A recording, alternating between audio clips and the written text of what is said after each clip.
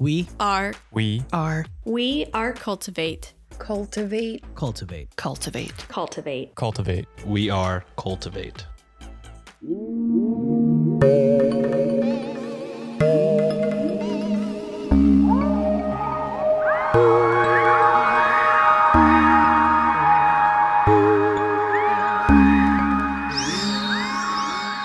Thank you so much for tuning in to Weird Distractions podcast. This is a weekly show where I, your host Alex, rotate discussing true crime cases, paranormal hotspots, eerie folklore tales, urban legends, and conspiracy theories to provide you, and more than likely what George Headley may have just considered a weird distraction from everyday life. This week's distraction covers one of the most haunted locations in all of Jamaica, and I can't wait to tell you all about it. Because of that, and since I'm winding down on the show, I'm going to bypass my need for a distraction this week, as it remains the same as the last 2 weeks. As a reminder, next week's episode, being the one that will air on February 25th, will be the final episode of Weird Distractions podcast. I hope you will all tune into that episode, and I hope you will enjoy today's episode. And with that said, let's just dive into it.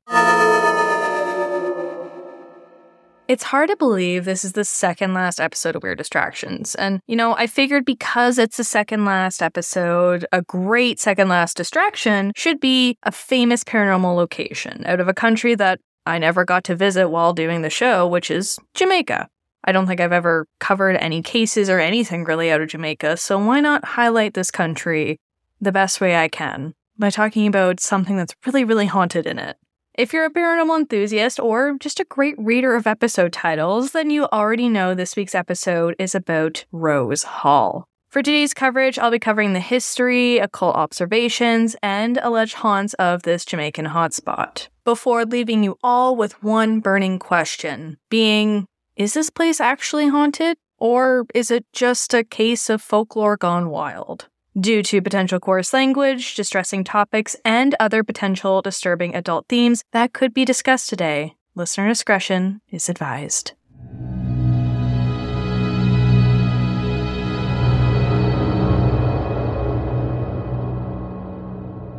Located within Montego Bay with some epic panoramic views of the coast, Rose Hall's history dates all the way back to 1742. The 290 acres of cane land was bought by a man named Henry Fanning, who was an Englishman who bought his future home for only £3,000. Henry reportedly got this deal off of another man named Richard Lawrence, who originally referred to the property as True Friendship.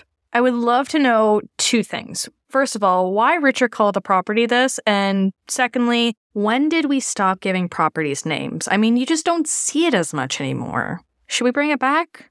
I don't know. Let me know. Let me know what you would name your property, whether it's an apartment building or your house or your parents' house. I would love to hear what you would name your property in 2024. My curiosities aside, before Henry does anything with his new property, he marries an Irish woman named Rosa in 1746.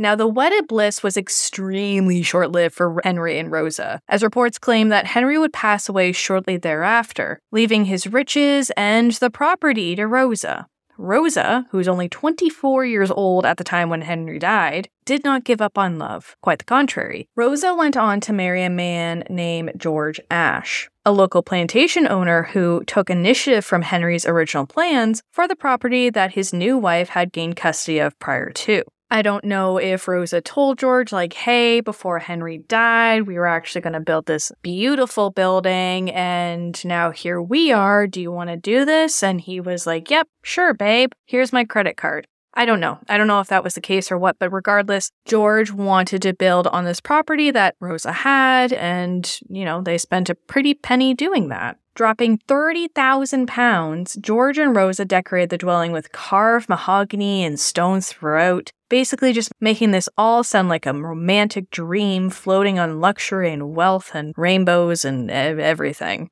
However, George didn't get a lifetime to enjoy these lavish additions, as he reportedly died in 1752.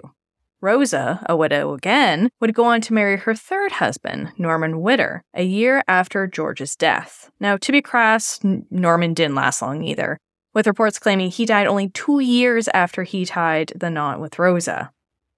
Our girl Rosa is just resilient with love, though, and she marries for a fourth and final time to a local neighbor of hers, being a man named John Palmer.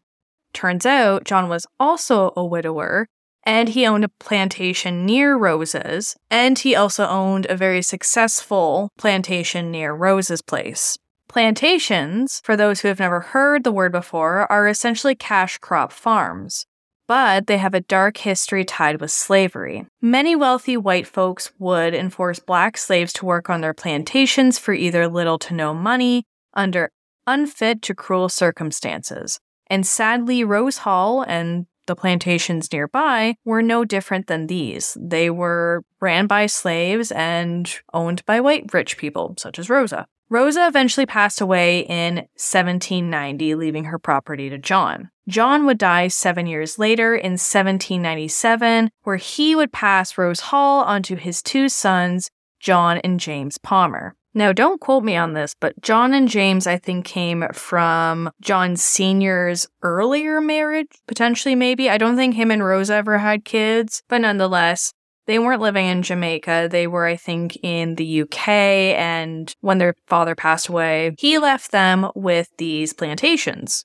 I read in one website that John Jr. and James never lived in Rose Hall or really came down to Jamaica to see Rose Hall. So who knows who or what happened during this era. What I can say is that there is loads of death talk in this location's history, as you can all tell, and it doesn't end here. John and James would eventually pass away as well, but neither of them had children, so by 1818, both Rose Hall and John Sr.'s plantation were given to the grandnephew, John Rose Palmer. I know, there's a lot of Johns, a lot of Roses, lots of Palms, and not enough new names in this family line at this time right now. So this grandnephew, John Jr., I'm just going to call him John moving forward. John comes over to claim his new hand-me-down properties, and he goes on to marry a woman named Anne Mary Patterson, who would go by the name Annie in most retellings. Speaking of retellings, it seems like somewhere along the way, people began confusing Rosa with Annie, claiming it was Annie who had 3 to 4 or more husbands who died on the property. This tale comes from the 1820s and before that even, so it was bound to get chopped and screwed as time went on. Now, back to the narrative I read though. It turns out that new plantation owner John Rose Palmer would lead a short life after moving onto the property, with accounts claiming he died in November of 1827. His new wife Annie, similar to Rosa, would become a young widow with a new property in her hands. But let's learn more about Annie. Dubbed as the star of the story in some resources, Annie had moved to Haiti when she was young with her parents, who reportedly died when she was only 10 years old.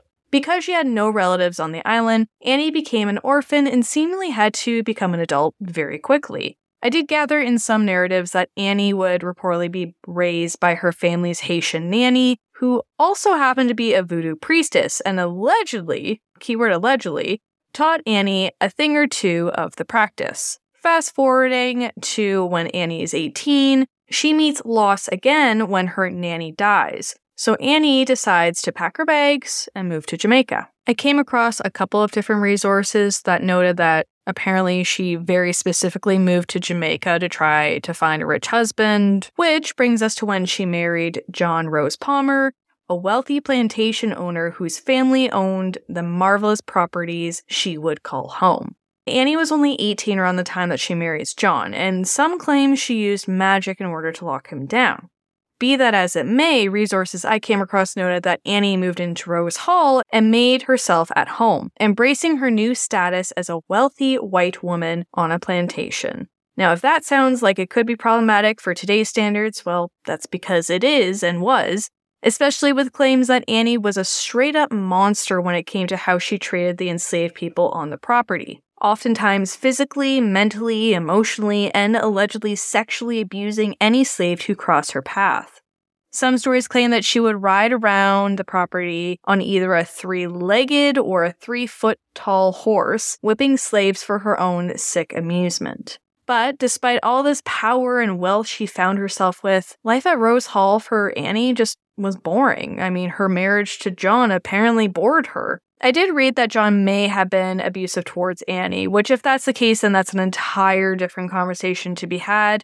But following the more commonly shared story, eventually Annie, being bored, or whatever the reason may have been, began dabbling in affairs with some of the male slaves. The illicit affairs were secretive, but only for a short while, until John, her husband, found her on one occasion doing the business, and he responded by apparently publicly embarrassing her by whipping her in public. So I don't know if he took her in the middle of the property and just began whipping her. It's not really clear to me, but regardless, it's bad all around. This whole scenario, this whole scene is just not good. After this situation, Annie saw red, which is kind of ironic because red was her favorite color. But regardless, she sought out revenge. She wanted revenge on her husband because he embarrassed her. Yes, she might have been cheating, but still, he took it too far. Anyways, it's been said that John Palmer died shortly thereafter he discovered his wife cheating on him, with many suspecting his now widowed Annie was behind the matter. Now with John out of the picture, Annie began to rule the roost of both plantations, and accounts claim she was drunk with power. Her abuse towards the property slaves went from 0 to 100. Rumors of Annie's new widowed life seeped out from the properties, making their way to nearby towns with each terrified whisper uttered. One resource I came across noted, quote, "The rumors were that she often used her potions and magic charms to woo lovers to her bed and control her slaves. She ruled with fear, her control otherworldly. She was called the White Witch of Rose Hall." End quote. The White Witch of Rose Hall may have been powerful and feared, but her era of terror was coming to an end.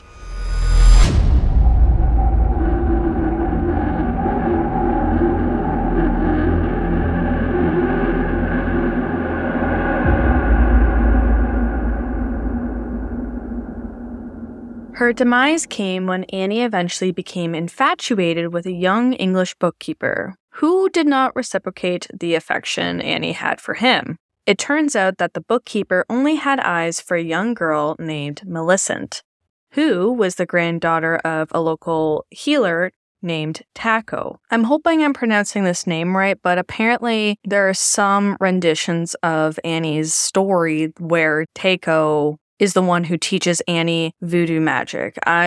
It's hard to say. I can't verify that, but just so everybody knows, there's also this other story, this other version, if you will, where Taco and Annie were once close and they were teaching Annie voodoo magic. Annie became insanely jealous of Millicent, to the point where she couldn't control herself anymore and apparently cursed Millicent. The curse led Millicent painfully wither and die, resulting in Annie getting her way. But word of Annie's work got back to Taco, who wanted vengeance.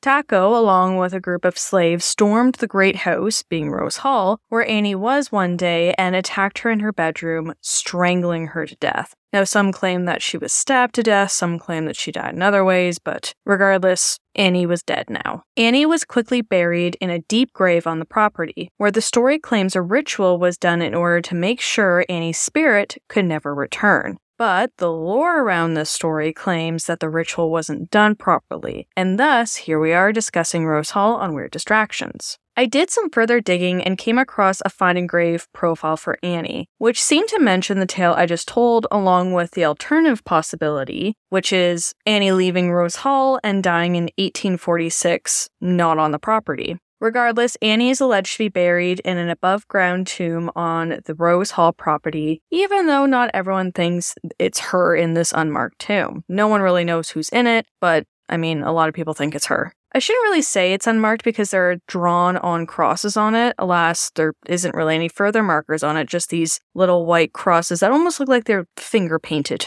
on, so to speak. I should mention, if you haven't already picked up on it yet, that the story of Annie Palmer should be taken with a grain of salt. Not because she didn't exist, but because the actual details of her life have been put into heavy questioning.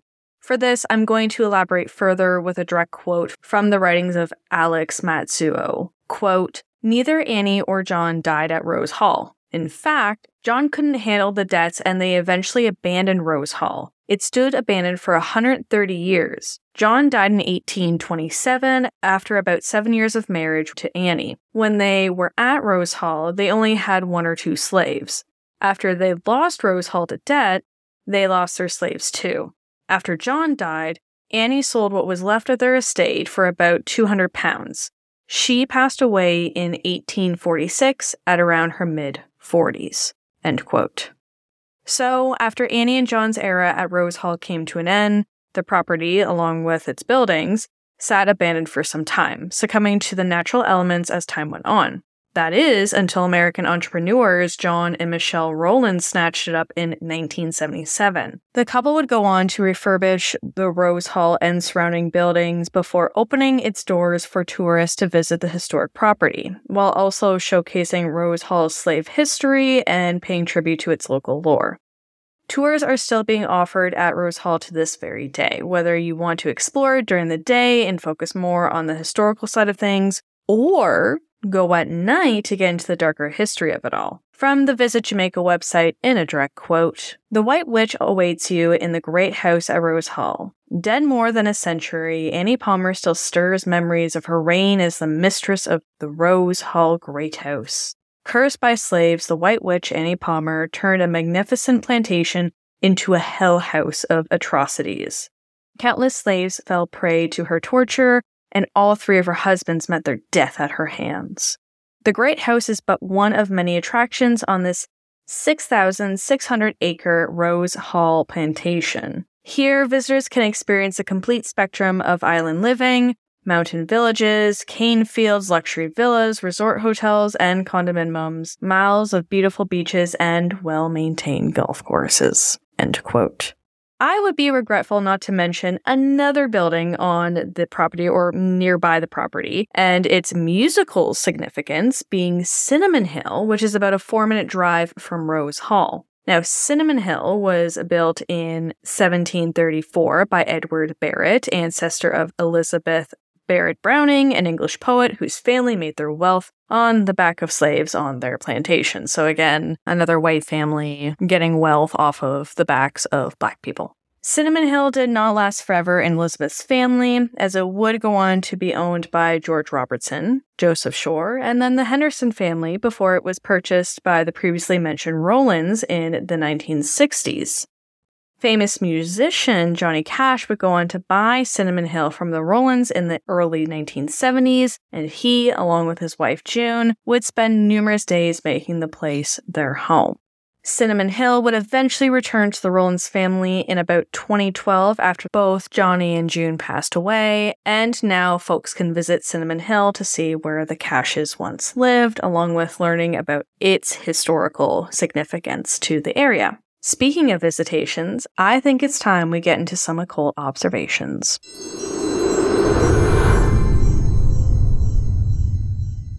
If you're tuning in to your very first paranormal-based Weird Distractions episode, welcome. Occult Observations is a segment where I read the bad, the good, and the downright weird reviews, aka observations, revolving the paranormal hotspots covered on the show. Since Rose Hall is a tourist attraction, I figured it would be good to see what people are saying about it, which may even persuade you to find the courage to visit yourself. I'll kick off with 2 negative observations before focusing on some more positive ones, so we can end on a happy note as we ease into the paranormal reports.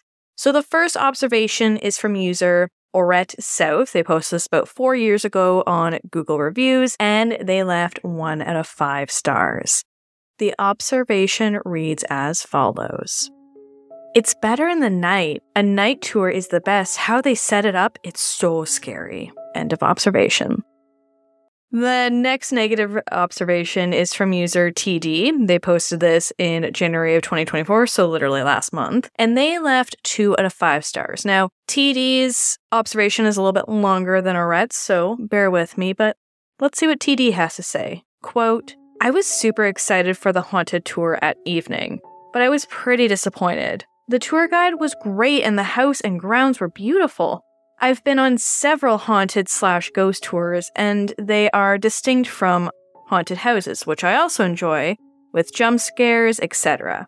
During this tour, after hearing interesting stories in different rooms, the lights would go dark and someone pretending to be a ghost would jump out. There was even fake clanging behind the tomb and ghosts getting way too close to our tour participants. Jump scares can be extremely dangerous for people with pre-existing conditions, and they cheapen the experience in this beautiful home. Please consider restructuring the tour to be an actual haunted tour and eliminate the cheap, annoying jump scares. Also, the tours are way too crowded. They should be called at no more than 15 people. End of observation. Now that we've heard 2 negative observations, let's get into some of the positive ones. So the first one is from user Adam K. They posted this about 5 years ago and they left 5 out of 5 stars. Their observation reads, quote, "Very interesting haunted tour with a great guide nicknamed Curly. The building and grounds were incredible and the guide's performance was just as good. They really captured the extravagance and horror of Rose Hall's past and did a great job presenting such a brutal history in a way that was equal parts engaging and chilling." End of observation. Now, the last observation is from user Stone the Epson. They posted this about 6 years ago. Again, another one from Google Reviews. This is where I got all the ones I got from today was from good old Google. And Stone left the following observation after giving 5 out of 5 stars. Quote, "If you're into the supernatural, this is the one place you've got to visit. Not only is it haunted by the Lady of Rose Hall, known as Annie Palmer, but it's also home to many of the slaves and people she abused when she was still living. If that's not enough, Johnny Cash had a home close to this place, which is haunted by Cash himself. But this place is easily in my top 10 places that I want to visit. Just a lot of history behind it, and who knows, you might just meet the spirit of Annie Palmer herself." End of observation. That's the final occult observation for Rose Hall. What do you think? Are you going to add Rose Hall to your bucket list? If not, maybe you'll consider it after I tell you some of its alleged paranormal reports. When it comes to Rose Hall, it seems as though many believe it's haunted, despite the constant fact versus folklore debate that has gone on throughout time. And it's not even just Rose Hall. Cinnamon Hill has also been reportedly thrown into the mix, with people claiming that it also experiences paranormal activity as well. Let's chat about the phenomena at Rose Hall, starting with what happened when the Ghost Adventures crew investigated back in 2011 during the show's 5th season. It's an earlier episode of Ghost Adventures. I mean, it aired almost over 10 years ago. So it's packed with loads of cringe-worthy moments, including my favorite, which was Zach weirdly, passively flirting with the spirit of Annie Palmer. It was so cringe-worthy that at one moment I'm like, do I really need to watch this? Should I watch this? And then for you all, I forced myself to watch it so I could talk about it in today's episode. So you're welcome. You're welcome. The show also had a couple of interesting paranormal situations come up, including when the crew is exploring Rose Hall. They reportedly encounter phantom footsteps, and Aaron reports that he physically feels ill, like he feels weak, he could lay down and take a nap, and people claim that if you're in a very haunted location and you start randomly feeling weak or sick, it's actually the spirits trying to take energy from you one way or another. I don't know what they're using that energy for, whether it's to manifest, maybe it's to play a game of Mario Kart on an N64 nearby, who's to say? Regardless, this is what some people believe. Between exploring the Rose Hall and Cinnamon Hill, the Ghost Adventures crew also experienced EMF fluctuations, which some could argue may be an indication something spiritual was with them, whereas others could argue that's not enough evidence to say much of anything. Stepping away from that investigation, let me tell you about some other spooky accounts that I came across while learning about Rose Hall, and Cinnamon Hill for that matter. According to the website Burrows of the Dead, people have claimed that if you look closely at photos of Annie Palmer while visiting, it appears as though her eyes follow you as you move around. Almost as if she's keeping tabs as to where you're going next while you wander her former home turned torture house. But that's not all. Some have even allegedly witnessed full-body apparitions of what either appears to be Annie or Rosa wandering the halls. Many people confuse the two. I mean, I mentioned earlier in the history portion of today's show, many people will confuse Rosa's history with Annie's history and vice versa. I wouldn't be surprised if both their spirits were still there, to be quite honest. Johnny Cash wrote a song about Annie Palmer after apparently having his own paranormal experiences while he was living in Cinnamon Hill, which again is nearby Rose Hall. Supposedly during a dinner party one evening, Johnny saw the apparition of a woman in white. She was in her late 30s, and according to him, she went into the dining room and then towards the kitchen before just disappearing completely. Johnny would go on to write the Ballad of Annie Palmer, which has the following lyrics, quote, "Where's your husband, Annie? Where's number 2 and 3? Are they sleeping beneath the palm trees beside the Caribbean Sea? At night I hear you riding, and I hear your lover's call, and still can feel your presence around the great house at Rose Hall." End quote. If the thought of coming across either Rosa or Annie doesn't give you the heebie-jeebies, maybe unseen forces smashing teacups will. Mark Rogers, who wrote a piece about Rose Hall for the Travel Age West website, noted how they asked Michael Rowlands if the rumor claiming no one had the nerve to stay the night at Rose Hall was true. Apparently, Michael told him in a direct quote, "We've had 2 or 3 psychics plan on staying the night, but not by themselves," Rowland said. "None of them made it through the whole night. They reported lots of strange disturbances, such as teacups smashing on the floor." End quote. It makes me wonder maybe if it's Rosa or Annie who's throwing these teacups on the floor because they're upset that people are visiting their home. I mean, who knows? I would be pretty pissed off if someone was visiting my home after I die, but I don't know if I would smash teacups. I feel like that's a little excessive. I should mention another paranormal entity that many people like to mention in regards to this location, being the Whooping Boy. And yes, I'm saying whooping, not whipping, but whooping. You'd think his name should be the Whipping Boy, considering that was what he allegedly did to the slaves on behalf of Annie Palmer when he was alive. Some claim that if you roam around the Rose Hall property at night, you will hear the sound of a whip followed by sounds of a horse charging at you. If that doesn't scare you off the property, then the ghostly sight of a man on a horse, brandishing a whip, chasing you, just might. I wasn't able to find anyone's actual interactions with this entity, so who knows, maybe this is just another layer of folklore, but that's all the distraction I have to offer you for today, so let's wrap up this week's episode.